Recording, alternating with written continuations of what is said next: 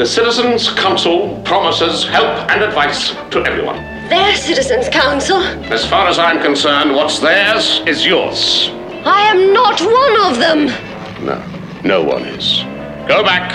Tell them I was not interested, that I wouldn't even listen. I won't go for it. Whatever it is. So you may as well stop trying. We never stop number 6.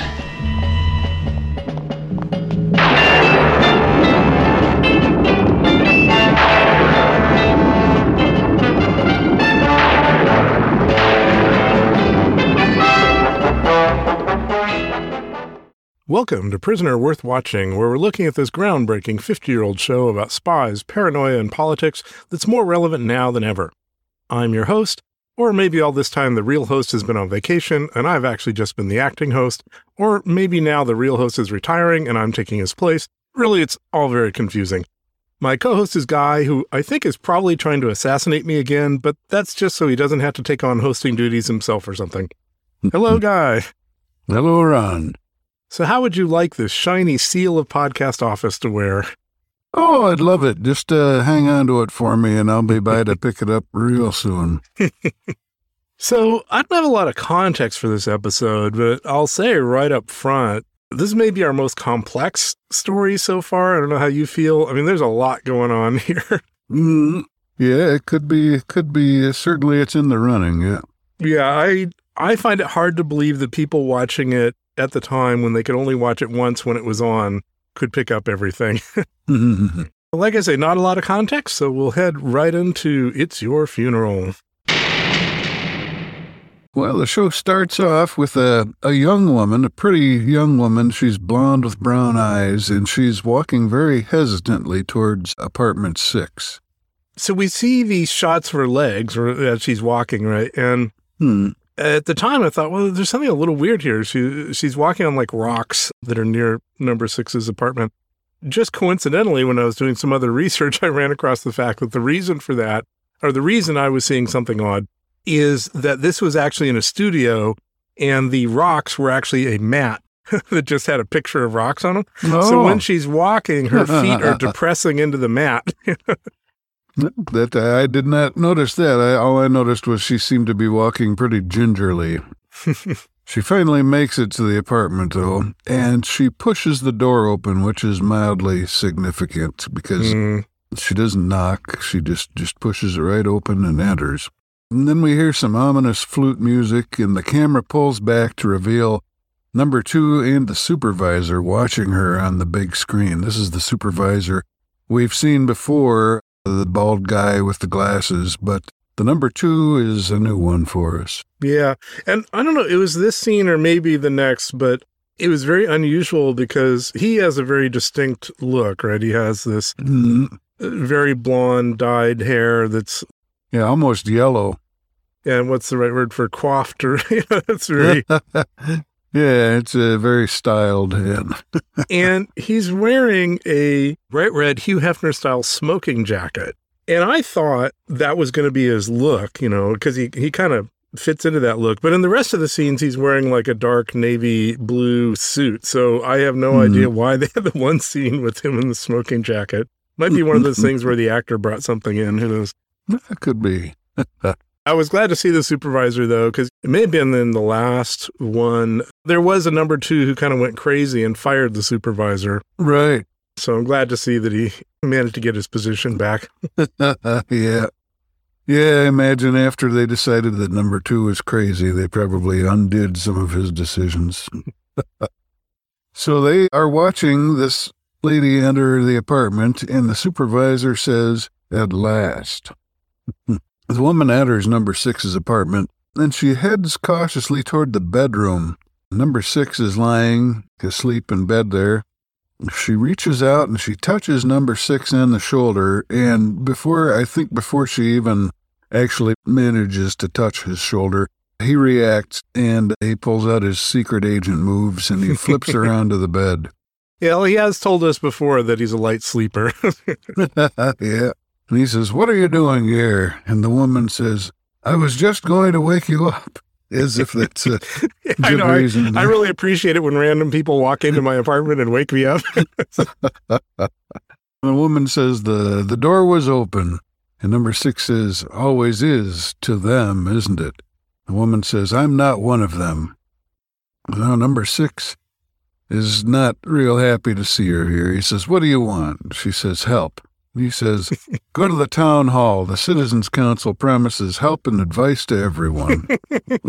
It's funny. That's, I think, a callback to the first episode, right? I think that's the only time they really mentioned that. But, that might be a direct line from it. I can't recall. But I remember they were showing him around the town, and they described all the institutions. So there could be a direct quote from there. Number 6 starts to tell her to just go back to her masters. But he decides to cut out the middleman, and he just starts yelling at the bugs in his living room because he knows they're watching and listening. He says, I won't go for it, whatever it is, so you may as well stop trying. And in the war room, number 2 says, we never stop, number 6. Now, the number 6 doesn't get to hear that. This is just number 2's little amusing aside. So the woman's getting ready to leave the apartment, and number 2 says, now we'll see how accurately they've timed it. Yeah, and I wanted to say here, and we'll see throughout this scene especially, this number 2 is really, really engaged and really loves all the tricks they're pulling and everything. So when he says, now we'll see how accurately they've timed it, he's really interested in, did we get this right? You know, he's not like a disengaged number 2. Yeah, he is a hands-on kind of guy. He says this, and then the woman collapses right there in number 6's apartment. Number 2 reveals that she was given the drug yesterday, but this drug remains dormant until it's triggered by the nervous system. So her agitation at meeting number 6 and sneaking in and all that was the trigger that set it off. The supervisor thinks that number 6 is going to throw her out as soon as she comes to, but 2 says, no, you see, she's become a lady in distress. And number 6 is the sort of good-hearted sap who will help a lady in distress, I guess. Mm-hmm. Number 2 says, I don't recall my procedure authorizing the door being left open. So this is that hands-on aspect of him coming out again. Mm-hmm. The supervisor explains it was to ensure that the woman would have access to the apartment. Number 2 replies, doesn't she know how to knock on a door then? And the supervisor says he doesn't always answer. And I have to say, when he first complained about the door being left open, at first I thought this is really kind of a silly detail, right? Like he's overly thinking this, it doesn't matter. But actually, I come to agree with him. Yeah. Number 2 goes on to say, now he's going to assume that we sent her, and we don't want that, do we? He says, this plan is too important for just little slapdash improvisations, you know? Yeah, and really, this is the first time we've seen the supervisor not do well at his job, because he's trying to defend it. He just says, well, it seemed like a good idea at the time. And this is where I say number 2 is right. They've screwed up this whole thing right from the beginning, because the whole idea, I mean, they spent, as we'll see, they waited a long time for her to go to number 6 on her own. Mm-hmm. And the whole idea is for number 6 to feel that he can trust her, because she apparently, is doing this on her own.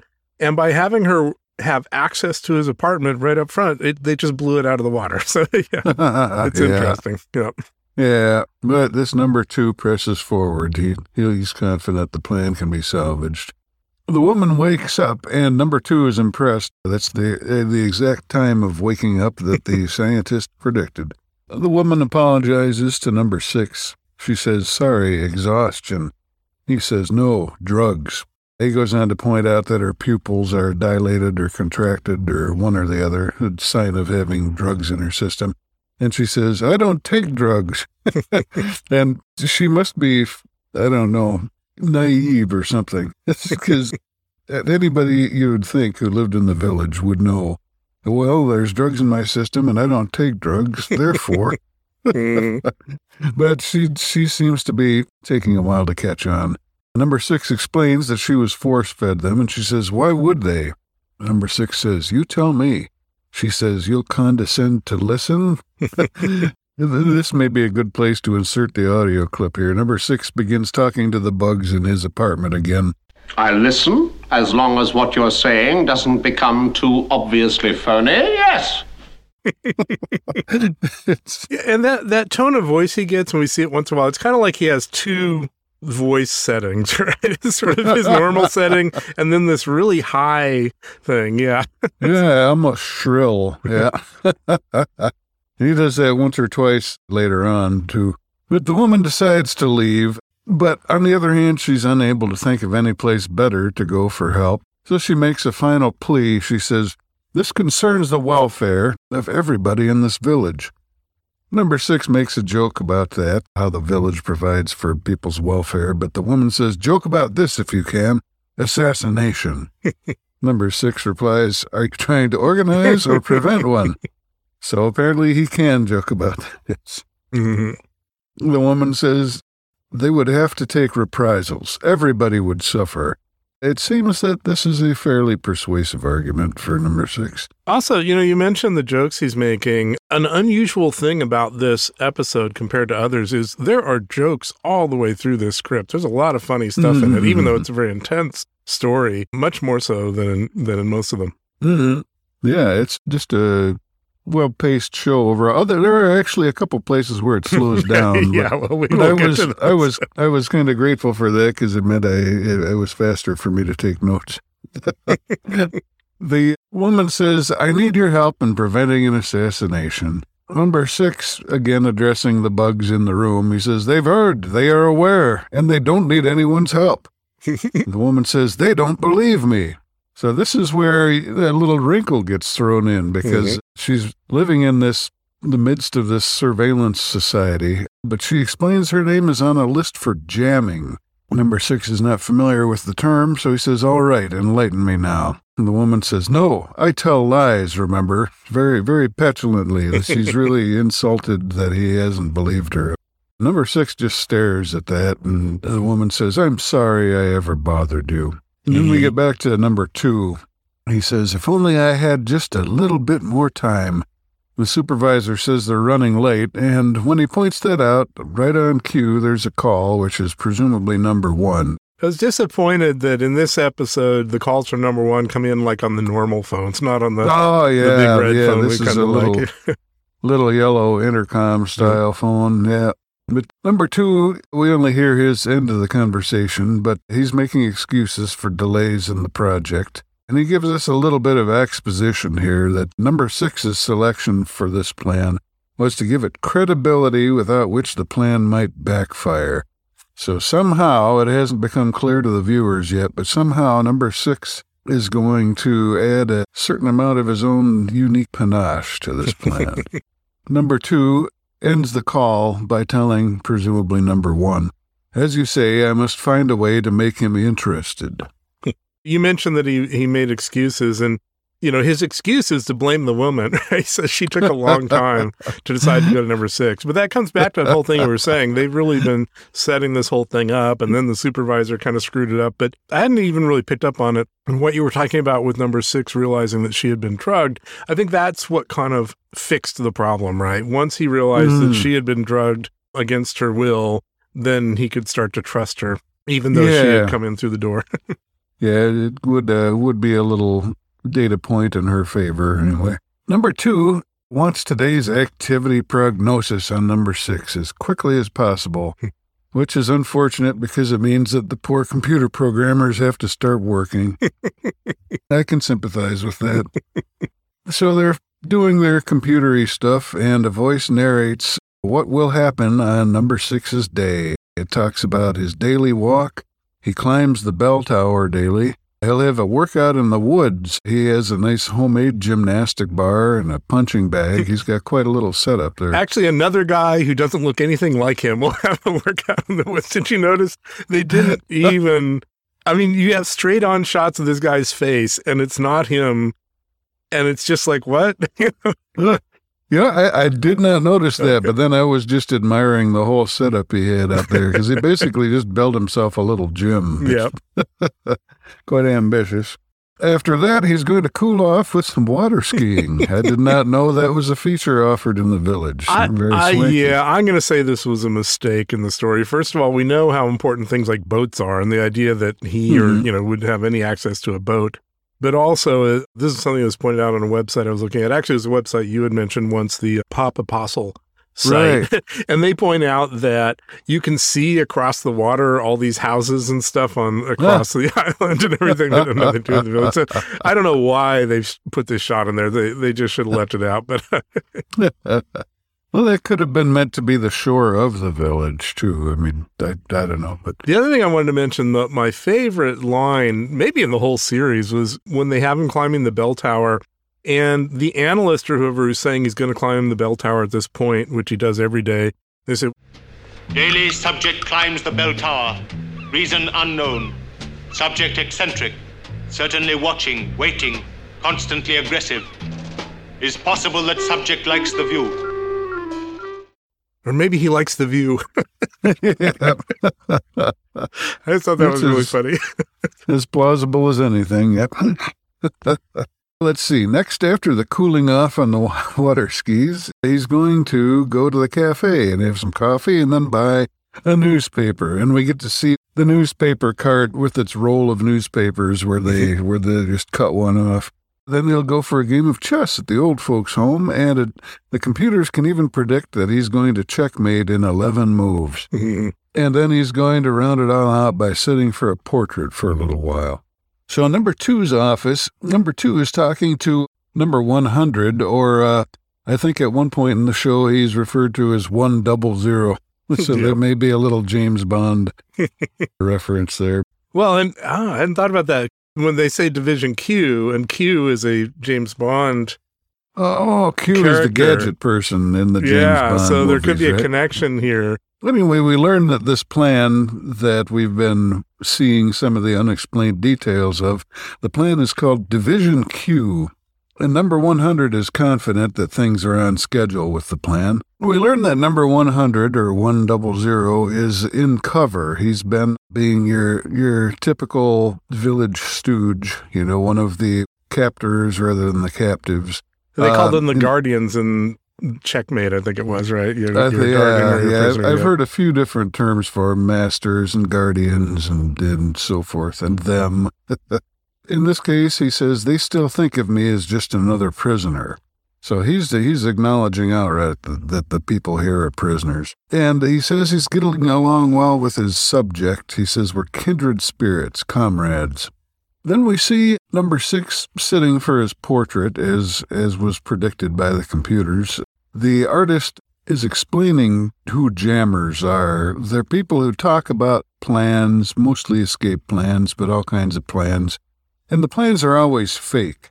And for a long time, Control, which is security, Control had to check them out because you can't let something like that just slide. But finally, after many times of fruitless investigations and finding out that the plans never led anywhere, Control finally made a list of all these jammers, and now it generally ignores them. And then the artist reveals the portrait he's been working on. It's a non-representational piece, abstract art with geometric figures.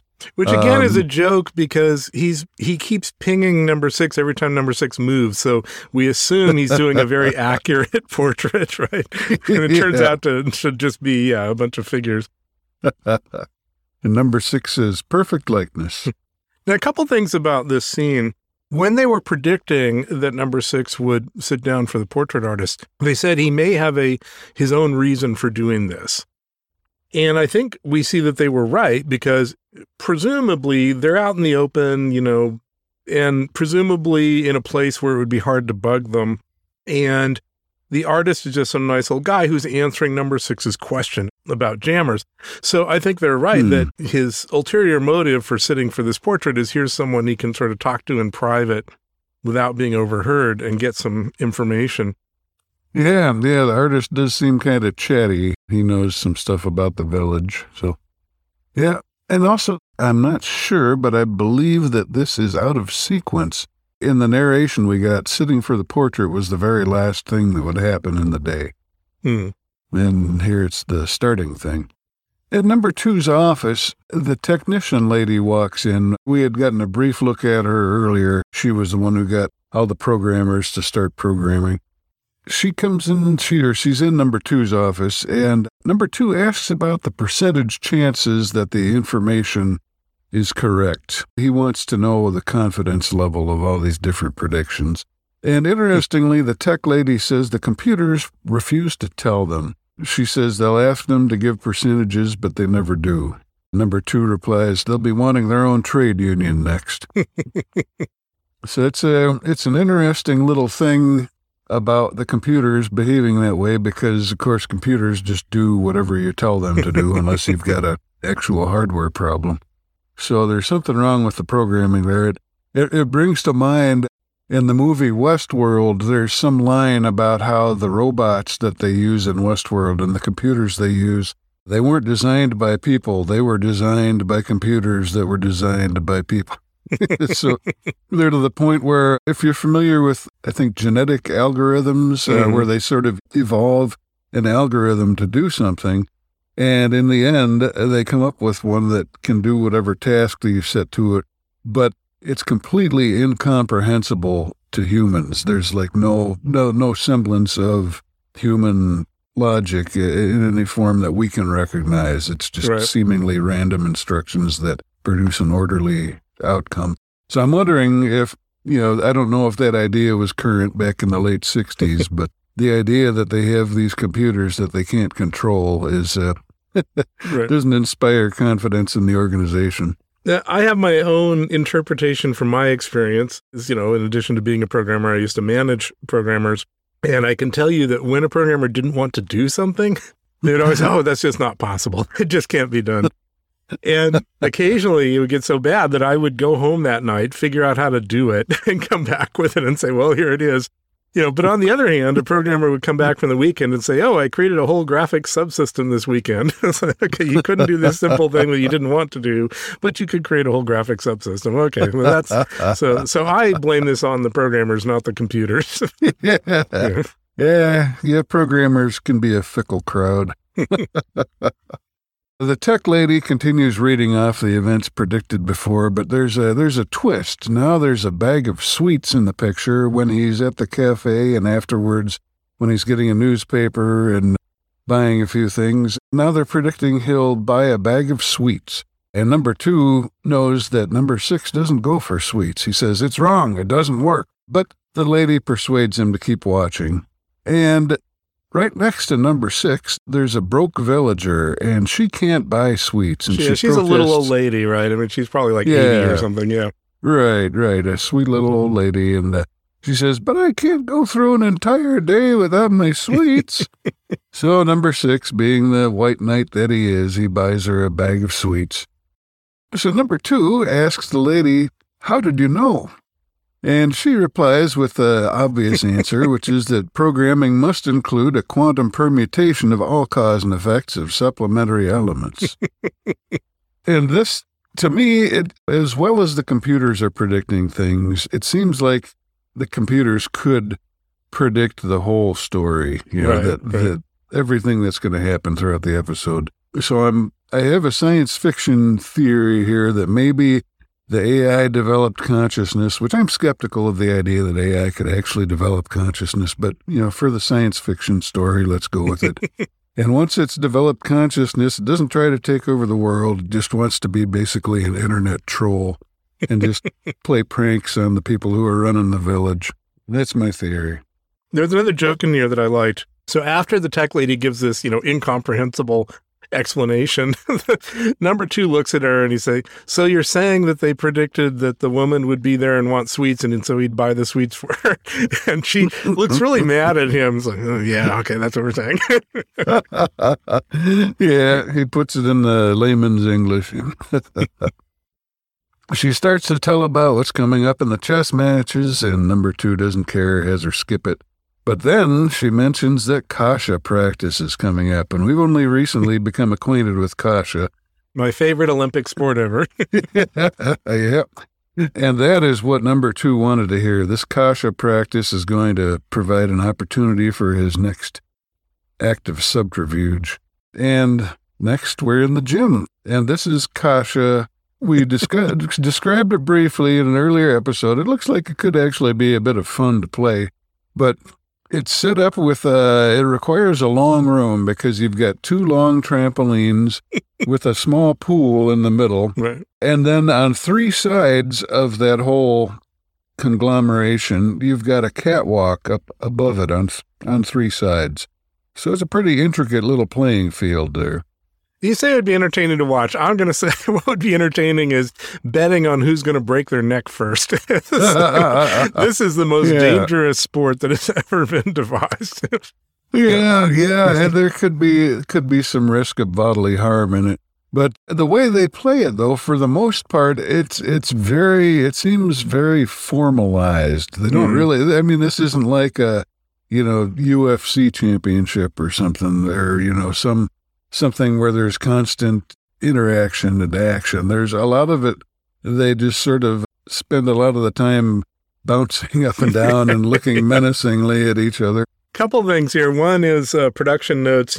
They used this thing in 3 or 4 episodes. We've seen, this is our second or third time we've seen it. And because the people are wearing helmets and they're wearing robes that sort of cover their whole body, they would just take shots from any one of the ones that they did. So at different times, the person you're looking at will be that he's fighting is someone different, if you watch carefully. All right. So during this scene, we have some very meditative Asian music playing in the background. It's kind of stuff you might associate with a Zen garden or some other Asian tranquility setting of some sort. And while this match is going on, number 100 enters, and he's in the locker room, sort of peering into the gymnasium. And the Kasha goes on for a little while. They actually do a whole bunch of stuff, and like I said, it seems mostly ritualistic. There's not a lot of direct attacking, a lot of running past each other and jumping up onto the catwalk. So while the Kasha action is going on, number 100 tampers with number 6's locker, and he swaps out a watch for an identical one that has one small difference, which we'll find out in just a moment. And finally, back in the trampolines, number 6 tosses his opponent into the pool, and the match is over. And I'm rather pleased with myself because the last time we saw Kasha, I speculated that might be the goal of the sport. Yeah, although the last time the goal was to kill number 6, the actual goal of the game does seem to be to get the other person in the water. I will say, I know you said up front that you appreciated a couple of kind of mental breaks in the show because so much is going on, but this time especially, this went on and on and on. I mean, it went several minutes before number 100 showed up. Then number 100 watches them for a while. Then he switches the watch, and then it keeps going. At some point, it's like, hey, man, I got an appointment or something. Yeah, maybe they just had some time to fill. Yeah, we should. I think so. We should check the writing credits and see if somebody from Doctor Who was working on this. Yeah, I think the funny thing is for all the plot in this episode, and we haven't even gotten to like half the plot yet, they have a couple of scenes that are clearly filler. I mean, they clearly needed to find some time, Yeah. So finally, number 6 wins the match. They bow to each other and all that stuff. And then number 6 goes and gets his watch out of the locker, and he notices that it's busted because it's not really the watch he had when he came in. So the next scene takes place, logically enough, at the clock shop. Number 6 is taking his watch over. See, for me, I'd probably take the watch, set it on a counter somewhere, and find it 6 months later and say, I got to get this fixed. But number 6 doesn't let things lie around. He's in the clock shop. I also say, boy, there's a lot of clock activity in this village. Remember, one of the early episodes, the regular store was selling all the cuckoo clocks. Actually, we just saw that recently. And so, they must have competition going here because now we have an entire shop just for clocks. Well, you don't want to be caught out after curfew. That's when Rover comes out to play. Yeah. So the repairman in the clock shop, he's an older fella, and to me he looks kind of like Charlie Bucket's grandpa from Willy Wonka and the Chocolate Factory. That's the one with Gene Wilder. I don't think I ever saw the one with Johnny Depp in it. But that original Charlie Bucket's grandpa, that's who the repairman looks like to me. He's a great old guy, clearly. He's the tinkerer. He's always got the glasses with the extra lens on it so that he could be inspecting jewelry and stuff. Little jeweler's loop, I think it's called. Yeah. But Yeah, so he's well cast for this. He looks like your little old tinkerer. He takes the watch from number 6 and goes to it. When number 6 comes in, this repairman, he's sitting at a large desk working on some project or another. And he takes the watch from number 6 and goes to a different workbench elsewhere in the room, which gives number 6 a chance to look at what he was working on. It's some kind of large mechanism with a switch of some sort in it. It's impossible for him to make out exactly what it is. So number 6 actually plays with it and the larger mechanism, and he depresses a switch on it, and he sees that separately a little lever moves on another device when he depresses the switch. So he, first of all, it's a little rude to just come in and start pressing switches on some of these devices, but I think he sees pretty quickly what it's about. That it's a remote mechanism of some kind, yeah. But when he asks the watchmaker what it's for, the watchmaker says it's nothing, it's just a toy. Mm-hmm. And as soon as number 6 leaves with his fixed watch, number 100 emerges from hiding. It isn't clear exactly where he was. He was somewhere right in that room, it seems, or in a little he was just in the space. back of the room, I think, yeah. The watchmaker seems a little skeptical. Number 100 is in on it with him, and they're deliberately letting number 6 see what they're doing. And I think this is who number 100 was talking about earlier, about the person who had become his comrade. Well, and I think for all the plot in this, one plot thread that I think is a little underdone, like it's not, they don't quite explain it unless you pay really close attention to the earlier dialogue. It seems that number 100 has some technique for sort of brainwashing somebody. And so he has essentially brainwashed the watchmaker to be part of this plot that we're going to find out about. And at times, the watchmaker will act in sort of odd ways. And if you haven't picked up that brainwashing thing, it doesn't make as much sense. Well, I say it kind of it's not, it's like it was a plot thread they didn't develop, which is a little interesting because about every other episode of The Prisoner is about some form of brainwashing. So you'd think they would have had it down by now. Oh, yeah. The watchmaker isn't sure that it's wise to let number 6 see all this. Number 100 explains that they're adding to the confusion, that this is deliberate. Control doesn't believe anything we say or do or intend to do, and that's the way they want it. Right. They want to keep them in the fog. And then number 6 leaves the clock shop. There's some plot. We don't know what the plot is yet, but number 100 explicitly wants Control, although we know he's actually in on the whole thing. Right. To know the real plot because he knows that they won't pay attention to the real plot. Yeah. So number 6 leaves the watchmaker's shop, and immediately outside, he encounters the woman, number 50, who had barged into his apartment. And she is surprised to see him, and she asks how he found out. And he doesn't know what she's talking about, and it turns out that the watchmaker is her father. And since she never mentioned her father to him, she doesn't know why he's here. Quite a coincidence that his watch would go bad just after he met her. Right. And she wants to know number 6's interest. And this gets back to the device he saw that her father was working on. And he says, I don't believe a device made to detonate an explosive is a toy, and neither does your father. So he instantly identified the purpose of this, right? You have a trigger mechanism that moves a lever remotely. And so the purpose of that, he decides, is going to be an explosive. Yeah. Then he kind of puts his arm around her and they walk off to talk, which surprised me because, again, we know, he doesn't like to be physical with women at all, but seems to be okay with her. When the tech lady who's in charge of predicting number 6's day puts together a report, she puts that report in an envelope, and then she holds the envelope up to the camera, so we have plenty of time to read it, and it is addressed to the acting number 2. Mm-hmm. So we discover now that the number 2 we've been following is actually the acting number 2. Yeah. So the acting number 2 and his minion are discussing what's happening as they watch it on video, and the acting number 2 insists it's all going according to plan, and he says soon number 6 will come to tell him that there's an assassination plot And he leans forward to the camera for a commercial break that's about to come up, and he says, and he's going to tell me that I'm the intended victim. And we fade to black. And we are in the cafe, and number 6 and number 50, the woman, are at a table talking. And she says she knows very little about what's going on, but she knows that the intended victim of her father's device is number 2.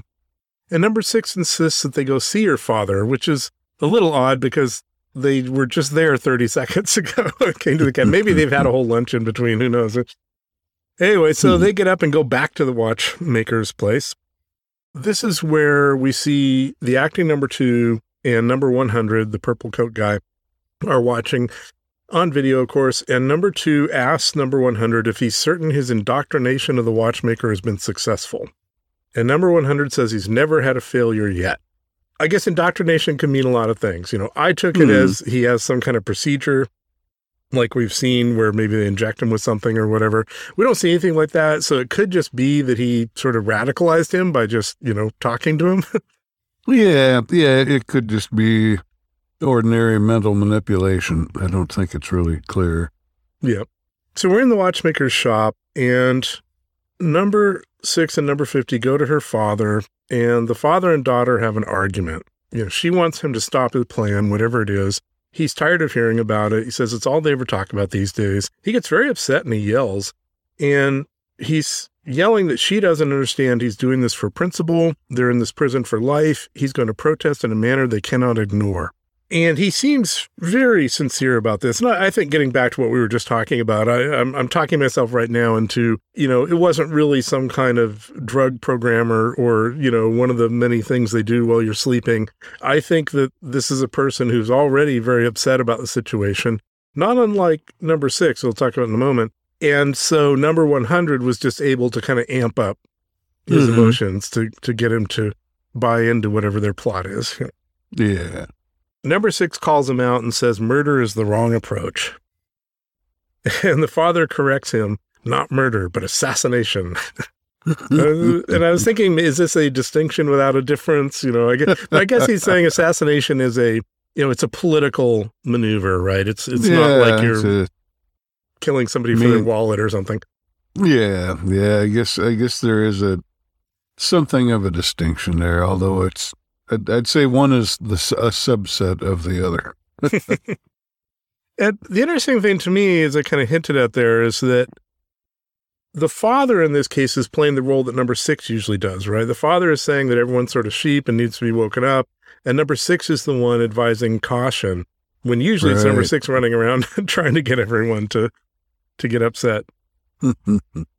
But, it's the whole thing that number 50 had said earlier, and number 6 believes it, which is, he says, if you do this, if you kill number 2, the entire village will be punished. And the father's not impressed because he says maybe that's what they need to wake them up from their lethargy and make them angry enough to fight. Yeah. So, yeah. Always good to have someone making that choice for everyone else. Yeah. But if he's really hoping that they're going to fight, then probably they should be assassinating Rover instead of number 2. Yeah. So the father refuses to discuss this any further, says he must get on with his work so it'll be ready in time. And we don't know what that deadline is yet. And number 6 stomps out of the store and slams the door. We're back in number 2's office, where number 2 and number 100 are watching, and they're happy with the result. And number 100 says, since he can't reason with the watchmaker, he must come here to warn you. Mm-hmm. And now, this is kind of funny to me, where they spend a bunch of time showing us multiple hidden cameras around number 2's office that are going to be used. And number 2 calls the camera operators to make sure they're ready for when number 6 shows up. And I'm thinking, you really need to spend all this time to tell us that there would be cameras in number 2's office? There's cameras everywhere in the village, so it's a little odd. And meanwhile, the control room is monitoring number 6 as he makes his way to the Green Dome. So he's gone directly from the watchmaker to talk to number 2. And here they kind of contradict other episodes because, they're always losing track of number 6 and trying to find him and not sure where he went. And here we see that not only do they have the video stuff, they have this sort of plastic map of the village, and there's a red dot showing wherever number 6 is. So they have, yet another way to monitor him. Yeah, following him in real time. And it looks kind of like a laser pointer, but it actually seems like the light is coming from behind the screen. Right. There's some guy back there with a pen light or something. So number 6 gets to the Green Dome, and he passes number 100 leaving, who gives him the little be seeing you salute, but, number 6 doesn't know who he is. And he gets into the office, and number 2 rotates around in his chair, and he's been pretending to read a report, and he's surprised to see number 6, invites him in, offers him coffee or tea. Number 6 tells him to forget the amenities, this is not a social call. And number 2 feigns surprise as number 6 tells him there's a plot to assassinate him. Number 2 says he doesn't believe it. And number 6 says he's not here to save number 2, but to save everyone in the village from being punished. Number 2 says his observers see and hear everything, so they would have told him, so there can't be a plot. And number 6 points out that they don't believe everything. And number 2 knows exactly what he means. He says, the jammers. And he thinks about it for a moment, and he says, don't tell me this is about that little watchmaker. And he says, so they chose you to lead us into believing their fantasy. Did they convince you by showing you the gun? Number 6 said, they're not going to shoot you, they're going to blow you up. Number 2 asked number 6 to find out where and when and tell him, as the laugh will do him an awful lot of good. And number 6 leaves in a huff, saying once number 2 is blown up, he won't be laughing. Very unusual in the story where, normally number 6 is pretty on top of things and understands what's going on or perceives them very quickly. In this case, so far, they are totally leading him around by the nose. Like he is buying into all the stuff that number 2 and number 100 have set up for him. Yeah, seems like it. And number 2 then makes a call to verify that the video and audio they wanted was captured. And we're outside at the bandstand. And we have a little crowd listening to the music. And number 50 and number 6 talk while the music plays. And again, I'll make another production note. They were really lazy and sloppy here. This is one of those cases where they just use a set with 2 chairs for number 50 and number 6 to talk. And then they give you, this larger external shot actually taken in Port Marion of people in front of the bandstand. And number 50 and number 6 are not there anywhere, or not even stand-ins. There's only a few people. You would easily be able to see them. So, it's just a little sloppy, but okay. Number 6 tells number 50 what happened, says he doesn't know what to believe, but he has no choice but to continue forward. And the village speakers announced that on Thursday, day after tomorrow, it will be Appreciation Day, where the village honors the brave and noble men who govern us so wisely. And I noticed in some of my reading on the web that people have, because of this and another clue or two in other episodes, they specifically chose years that this would have had to occur in because, Thursday only happened on this day of the month, in this particular year, that sort of thing. Yeah. So the village speakers tells us that the exciting event is going to start with an address by number 2 and will end by revealing the Appreciation Monument. There'll be speeches, thrills, and excitement. I'm not sure those things all go together. That doesn't sound like a real humdinger of a ceremony. Yep. And number 6 says maybe more excitement than planned. And then we're at the watchmakers at night. There's a closed sign on the door, and we see a flashlight searching through the dark shop. Turns out it's number 6 and number 50 looking for what's going on. And they find a large velvet red case, and it contains the Great Seal of Office, which we'll find out later. We've never seen this before, which is too bad. That it would have been even better if they'd used it before. We find out that whenever there is a ceremony, number 2 wears the Seal of Office. And this thing is freaking huge. It's like the rapper who had the big clock that he would wear around. Was that Flavor Flav? So this is like that. It is really big and it's really thick. Number 6 says, well, it looks as though your father's making a replica of the seal, and he opens it, and there's explosive inside, looks like C4 or something, with a remote-controlled detonator. The show acts as if this will just kill the person who's wearing it. The amount of explosive inside this thing, everybody would be going down. Yeah, it's not a big brick, but I guess the plastic explosive really packs a wallop. Yeah. And that's a common thing in video games, is that the explosives in video games have a far narrower range than real life. Like when you throw a grenade in real life, you don't want to be anywhere near that. In a video game, you could be 50 feet away from it and not feel it. Yep. So then we're in number 2's office, and number 6 enters with urgency. Something I noticed, I don't know if they do this in every episode, we'll have to watch, but they do it throughout this one. They literally have a blue spotlight that follows number 6 around whenever he's in there. So he has this blue on him, and number 2 doesn't, right? He has normal lighting. So it somehow gives number 6, I guess, a more intense look to have this blue on him. And the billiard ball chair comes up out of the floor. Now, we've seen this many times, and this is very strange because this shot is completely out of focus. Yeah, I noticed that. Yeah, it's not very long. It's just a few seconds. But yeah, and we don't bad. see the number 2, so it's not like they were trying to hide, that it was a different number 2 or something. And when I was reading around that Pop Apostle site, they mentioned this as well, but they didn't have an answer for it. They just speculated that it was filmed from a monitor for some reason. And I have a theory, which was informed by my editing of a previous podcast last night, where I was running out of time and I was editing it till almost midnight. And, you get to that point and you start getting a little sloppy, or you start just solving things the quickest way possible. So here is my little theory. I think the editors for this episode were up against it going out, and they didn't have the film for the chair coming up. But for some reason, they had like a monitor that they could play it on, like the video or something.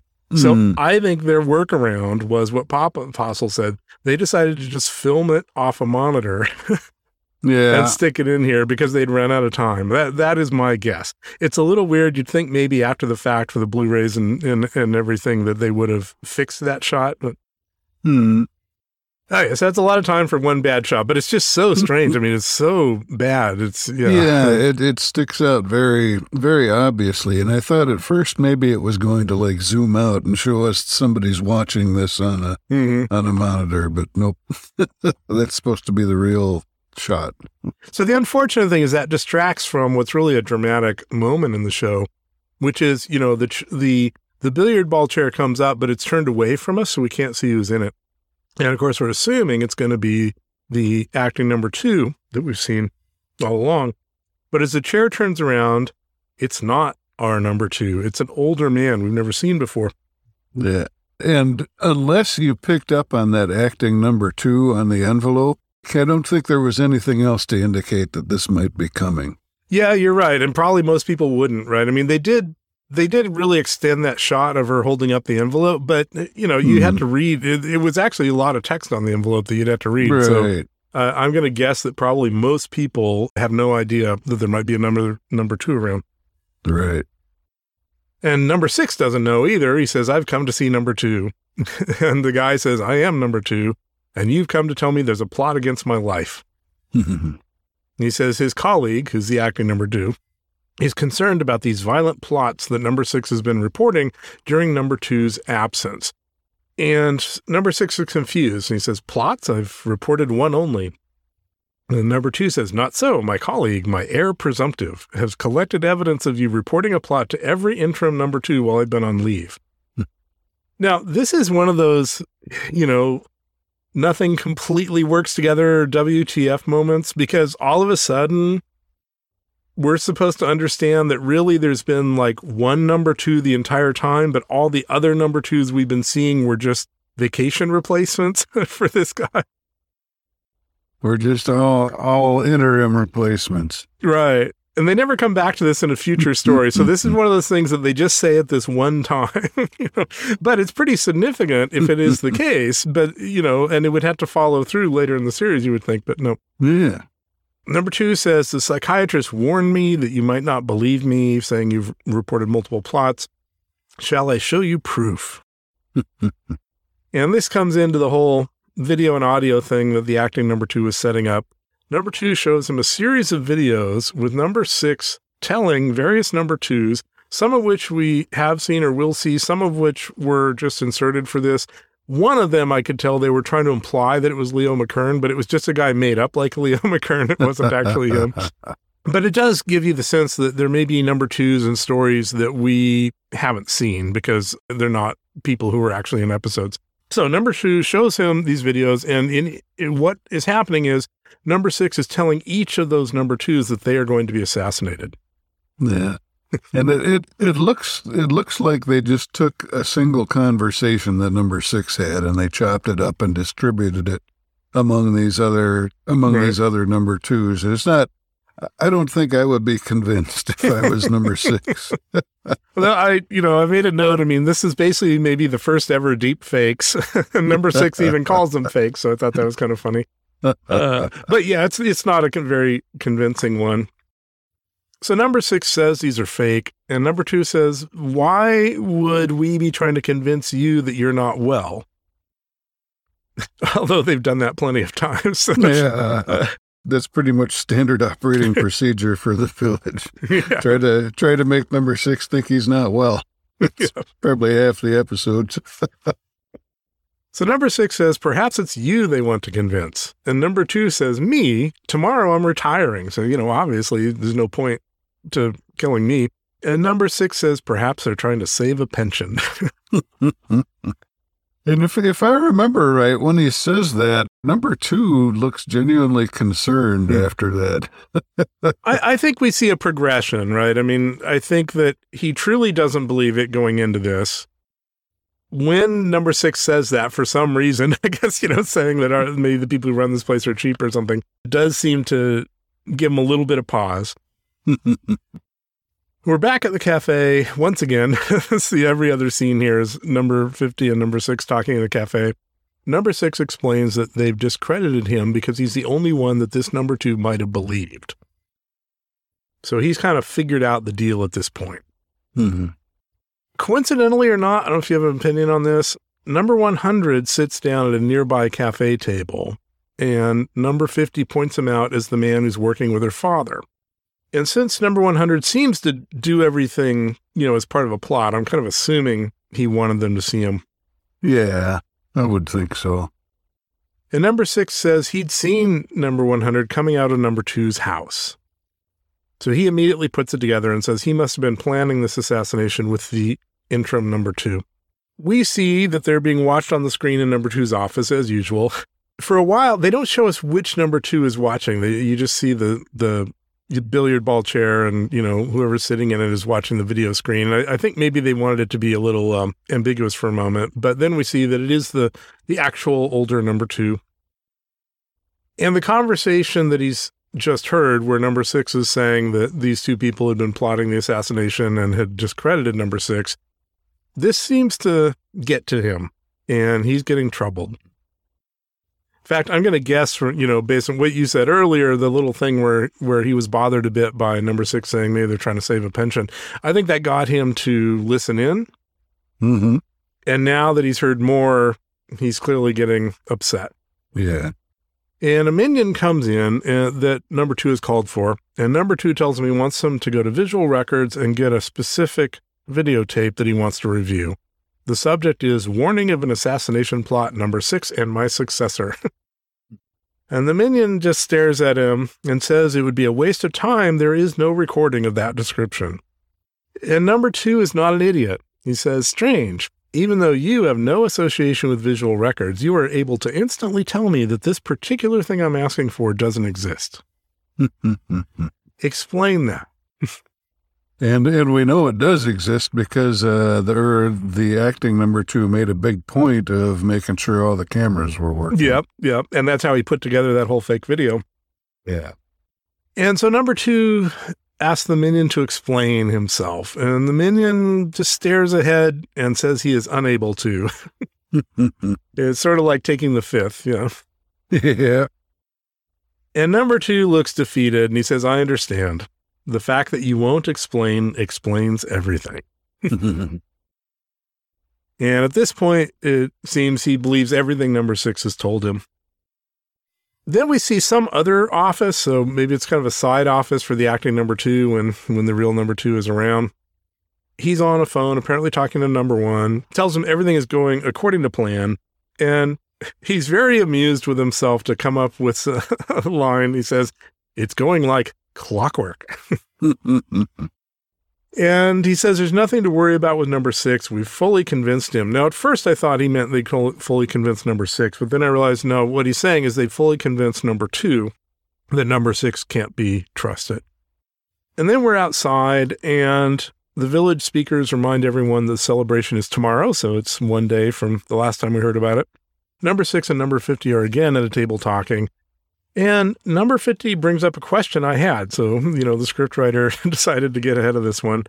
She says, if they want to do away with a man, why all the rigmarole? Why not just do it? And number 6 says, what would the rank and file think? They're due for retirement themselves one day. So they want to kill number 2, but they want everyone to think it was an actual villager assassination plot. So people don't get the idea that retirement might be brief. Yeah. Which kind of implies they may actually have a sort of retirement assassination program. Yeah. I guess that's one way to save on medical bills. Yeah. Yeah, that's the organization doesn't want people knowing all the bad stuff it's going to do to its own people. I mean, that's you'll find little instances of that in various mafia movies, where they've got to whack somebody who's part of the mob, but they can't let it be known that they did it.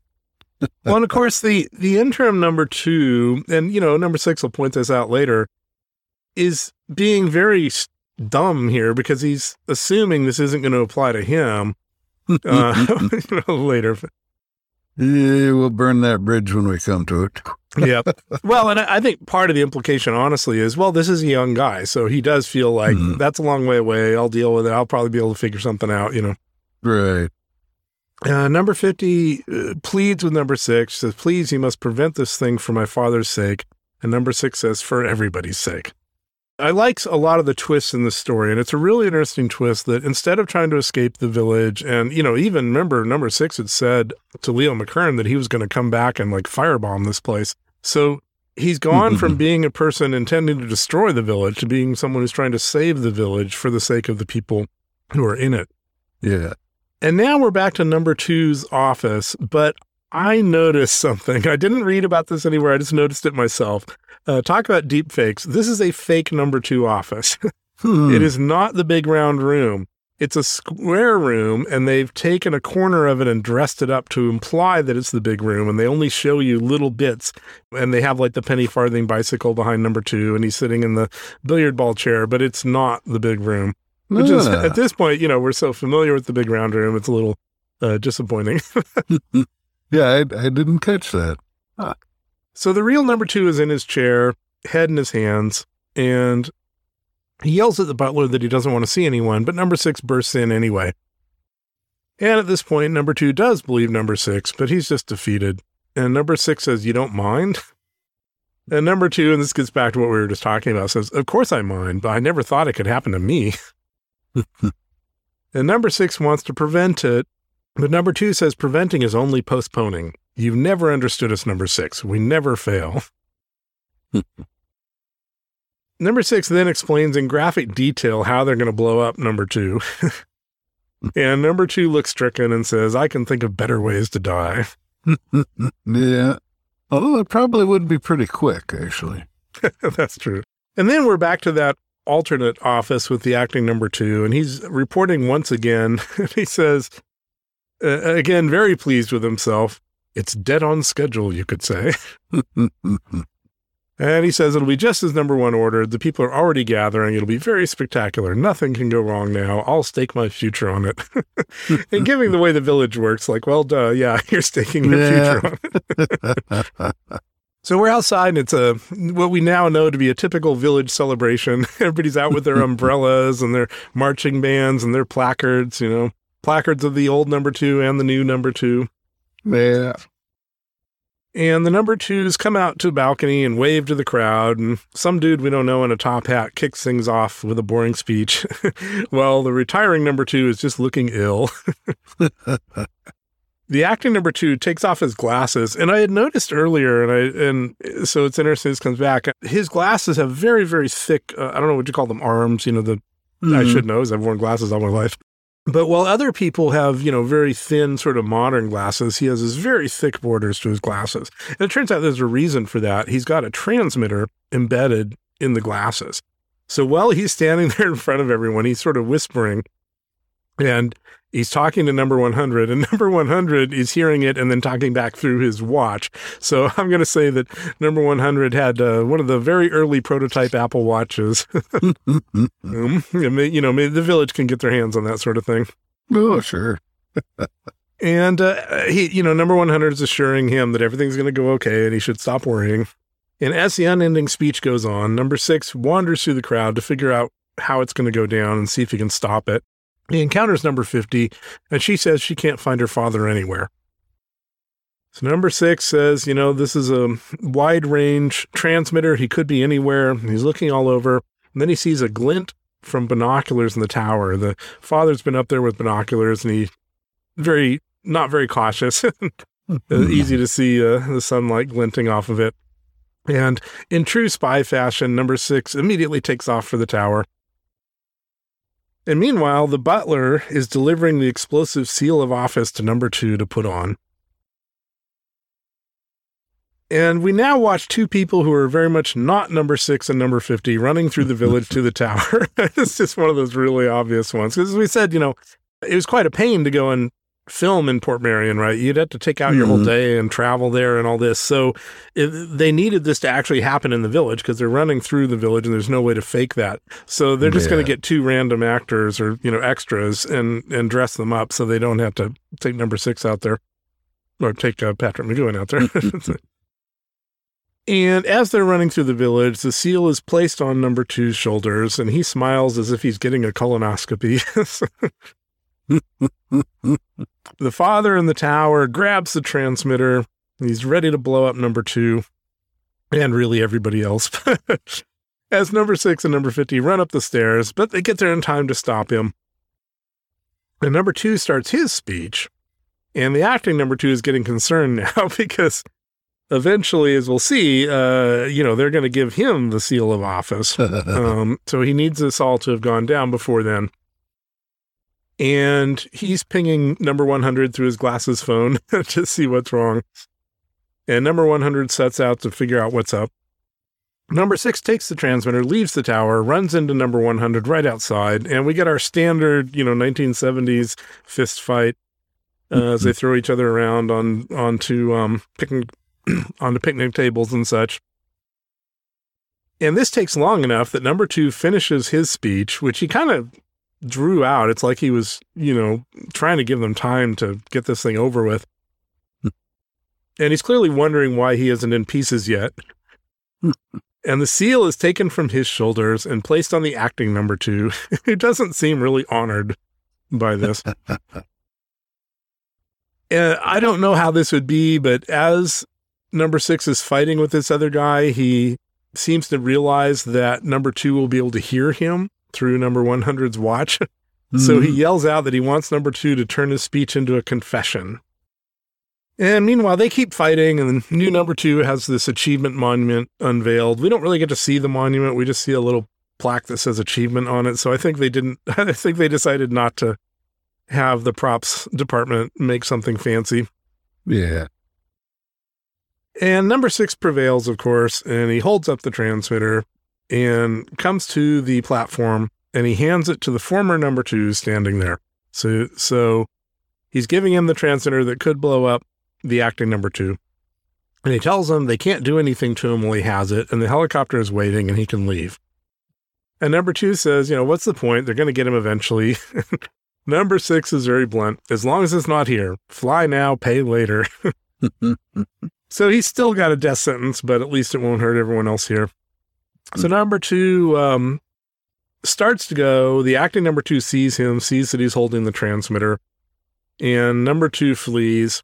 And the acting number 2 immediately wants to get this thing off of his chest.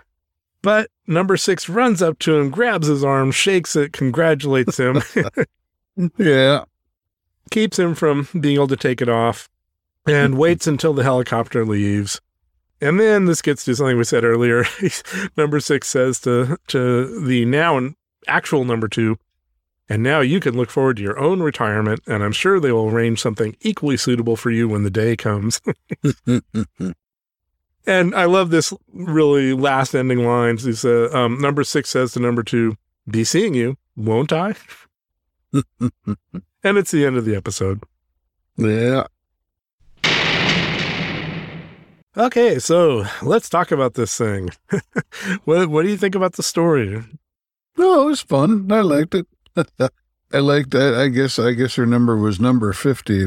Definitely, we've talked in the past about how they tend to cast sort of real-looking people, for lack of a better term. And this is one of the fairly rare cases, apparently, where they get somebody who's almost like a fashion model type, you know what I mean? She's just sort of a, you'd see her on the cover of a magazine or something, uncommonly photogenic actress for this show. So it was interesting. Change of pace. But to their credit, she actually could act. I mean, she was coming across, in fact, as someone who didn't see herself that way, right? She didn't seem to act like she was a beauty who was going to capture everybody's eyes or anything. She was really just playing the daughter of this, dotty watchmaker. Yeah, she wasn't putting on airs or anything like that. I liked a number of the twists in the story. First of all, the fact there's another number 2 and all that, like you say, even though they give you a chance to see that, it's really a out of the blue thing, and it really changes the direction of the story. You have no way of knowing what's actually going on until pretty far along into the episode. And they do a really interesting bait and switch, which is based on the template of the other episodes we've seen. There's an obvious plot line here, which I assume was going to be what was going to happen, which is early on when number 6 is told about the jammers and the fact that the security people have stopped paying attention to the plots the jammers say they're going to do. There's a really obvious plot line, right? Oh, number 6 is going to work with the jammers to come up with a plot to escape, and the security people won't pay attention to it, and that'll let him, at least almost escape. And that's not what happens at all, right? It turns out that no, it's actually the village management, or number 1 in this case, is using that fact against his own number 2. Mm-hmm. The fact that, people don't pay attention to the jammers. Yeah, and if you really want to get conspiratorial, you could even speculate that some of the jammers may have been planted by number 1 to set that whole thing in motion. We talked about this a bit, but I don't think you could understand this episode without multiple viewings. I think seeing it once, kind of on your TV while kids are yelling or whatever, I just don't think you'd know what was going on. Yeah, it would be, I think I understood basically the episode from the first viewing. Then I didn't actually do a second viewing. I watched half of the, for my half of the notes. But so I've seen it 1.5 times, but I thought I understood. I was able to follow it. I didn't know all the intricacies of it, but I was able to follow it. But I was in a controlled environment, so to speak. I just had a lazy dog in the room, and that was it. So no distractions. I appreciate. It's one of those stories where he's not trying to escape, and they really flip everything on its head. Instead of fighting the village, he's trying to save the village. He's actually trying to save number 2 from getting assassinated instead of trying to do something to number 2. It's, they really just turned everything on its head. Oh, yeah. So let's talk about the actors. You mentioned number 50. The acting number 2, what did you think of him? Oh, I got a kick out of him. He was kind of a fun, interesting, he had a little bit of a micromanagerial streak, but since I wasn't on the receiving end of it, it didn't affect me much. I liked just that he was kind of optimistic and buoyant. I mean, he's still evil as a number 2 and all, but personality-wise, he was an entertaining number 2. Yeah, I thought he really sold it. What surprises me is the actor has said he had absolutely no idea what was going on. He had no idea how to play this thing. He had no idea how all of this worked, as the prisoner stuff's pretty complicated. And watching it, you would never think that. I mean, he seems totally in control of himself. Yeah. It maybe there was somebody really good directing this episode and just knew how to tell him to play it. But whatever the case, yeah, he did fine. I wouldn't have guessed that he didn't know what was going on. So how about our retiring number 2? Oh, I liked him. Yeah, he seemed genuinely worried after he finally started realizing what was going on. Yeah, he was good. It was an interesting twist, which you mentioned earlier, to suggest that maybe he has been the real number 2 all along, and all the other ones we've seen were the sort of stand-ins while he's off on vacation or whatever. It's an interesting twist, but, it's kind of late in the series to haul that out all of a sudden. But right. Who knows? Just adds to the confusion and mystery, I guess. Mm. And we talked a bit about the father. I thought he was at least perfectly cast, and they did a good job. Oh, yeah. Yeah, it was good. So the ultimate question here, was this one worth watching for a modern audience? Oh, sure. I know you've said that there are going to be a few episodes that you wouldn't recommend, and it'll be interesting to get to those and see whether or not I agree. But yeah, so far this show has been, for me, it's been a solid one hit after another for me. I'm enjoying it. Yeah, and I don't know if it was the right way to go for me to preemptively remove what I consider to be the bad episodes, because it kind of pushes against our format here of trying to decide whether something's worth watching or not. But we had the complication of wanting to watch it in a certain order and have a certain experience. But you'll get a chance not too far in the future. In fact, our next episode is going to be Many Happy Returns. And after that, we'll be watching at once. We'll see if we end up splitting into 2 episodes or not. We'll be watching the final 2 episodes of the series. And in unusual form, I'm going to give you a pre-viewing tip, you and our audience, which is, I'm going to say right up front, I encourage you to watch this next episode, Many Happy Returns, and think of it as the end of the narrative story of the prisoner. And that, without getting into details until we get there, going into the final 2 episodes, which I really treat as one long episode, to think of that as sort of a coda. Because, again, this is the way I'm structuring this. So essentially, the next episode, we get to the end of the story, and then we sort of have, what was it? Tolkien had the Silmarillion, right? Some extra material. Oh, okay. We'll see how that works. All right. So we will see you next time.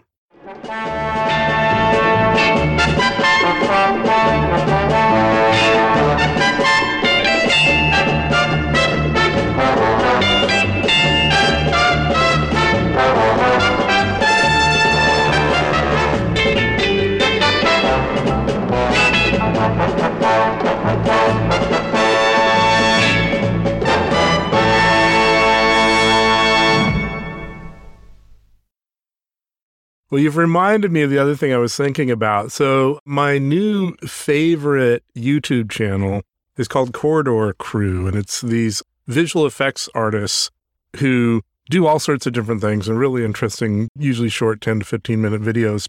And some of what they do that's really interesting are they sit down with stunt people and watch different stunts from different movies and have them talk about it. And really fascinating. You learn a lot about how stunts work and everything, and you start to be able to watch a scene and understand what's going on in a way that you normally wouldn't. And one of the things that because of watching this channel and watching dozens and dozens of their videos about stunts, I could see what was happening here, which is there are times when they're supposed to be fighting and one guy's supposed to be thrown or, flip over or whatever. And the other person isn't even touching it. He's just flipping over and falling down and all this, which is, the person who's sort of being beaten up by number 6. And this is a classic thing, especially in kind of badly done stunt scenes. So, for example, in The Last Jedi, there's visually sort of a compelling thing where Rey and Adam, what's his name, the bad guy, are Driver? Adam Driver, are having a lightsaber fight in this dark room with all these guys in red. And it's kind of visually compelling. But once you've seen it through the eyes of these stunt people, it is terrible. Because the two actors did not get time or whatever, did not get appropriate training. So they're just waving these lightsabers around. And then the stunt people in the background, they're having to either wait to get hit or they, when you have a whole bunch of them, they got to be doing something. You can't just stand there. So they'll just fall over for no reason. Anyway, I recommend Corridor Crew. And although it will ruin a lot of stunt scenes for you or make them more interesting, one of the two. All right. Very good. Be seeing you.